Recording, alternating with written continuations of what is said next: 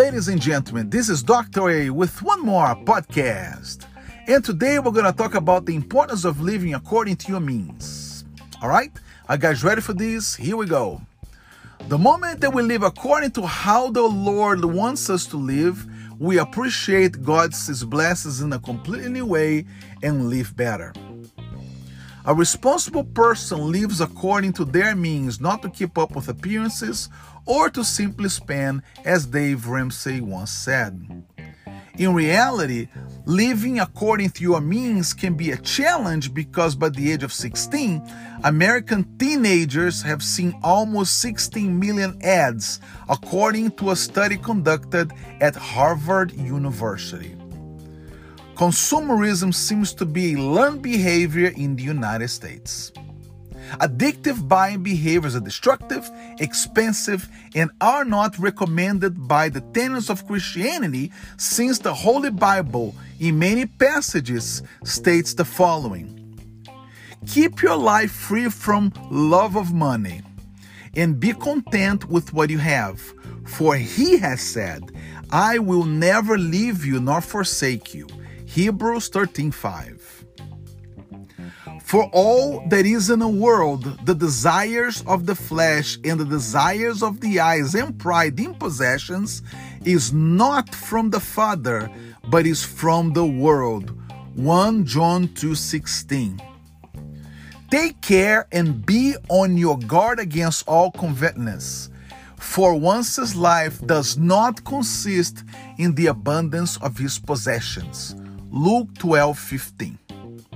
I say, mere acquisition of depreciating assets and impulse buy can lead a family to ruin and deviate them from God, as financial stress can have these side effects. Therefore, the logical course of action for Americans to have long-term financial sustainability is 1. For a family to buy a house in one income only. 2. To buy or lease a new car that makes financial sense. For example, a family bringing $50,000 a year should not have cars that cost more than $18,500 per car. 3. To avoid financing products or services that are needed, you have to be responsible.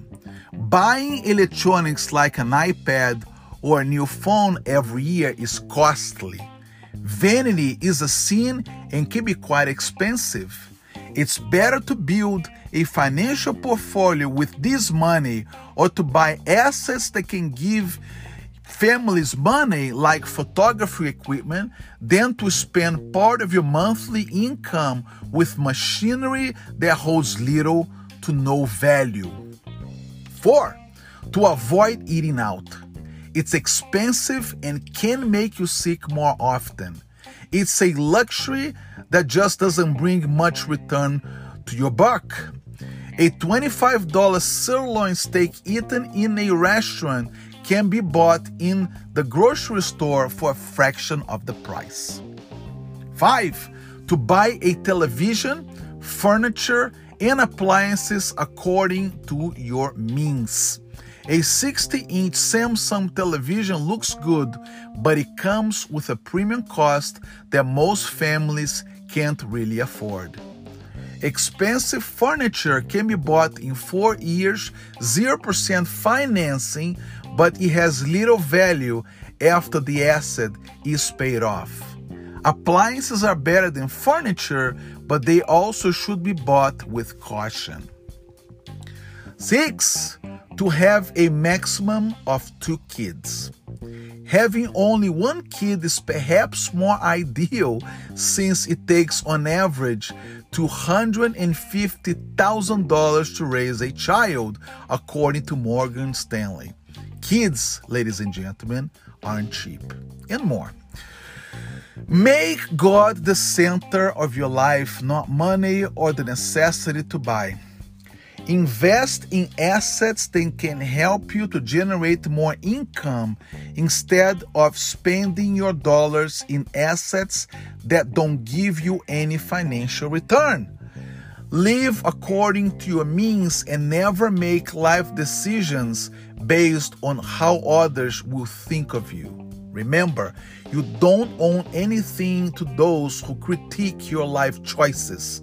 Do they pay your bills? I doubt it. There is much more to life than mere appearances, and don't forget to be cautious with what you see or assume. One person pretends to be rich yet has little. One person pretends to be poor yet has much. Proverbs 3:7.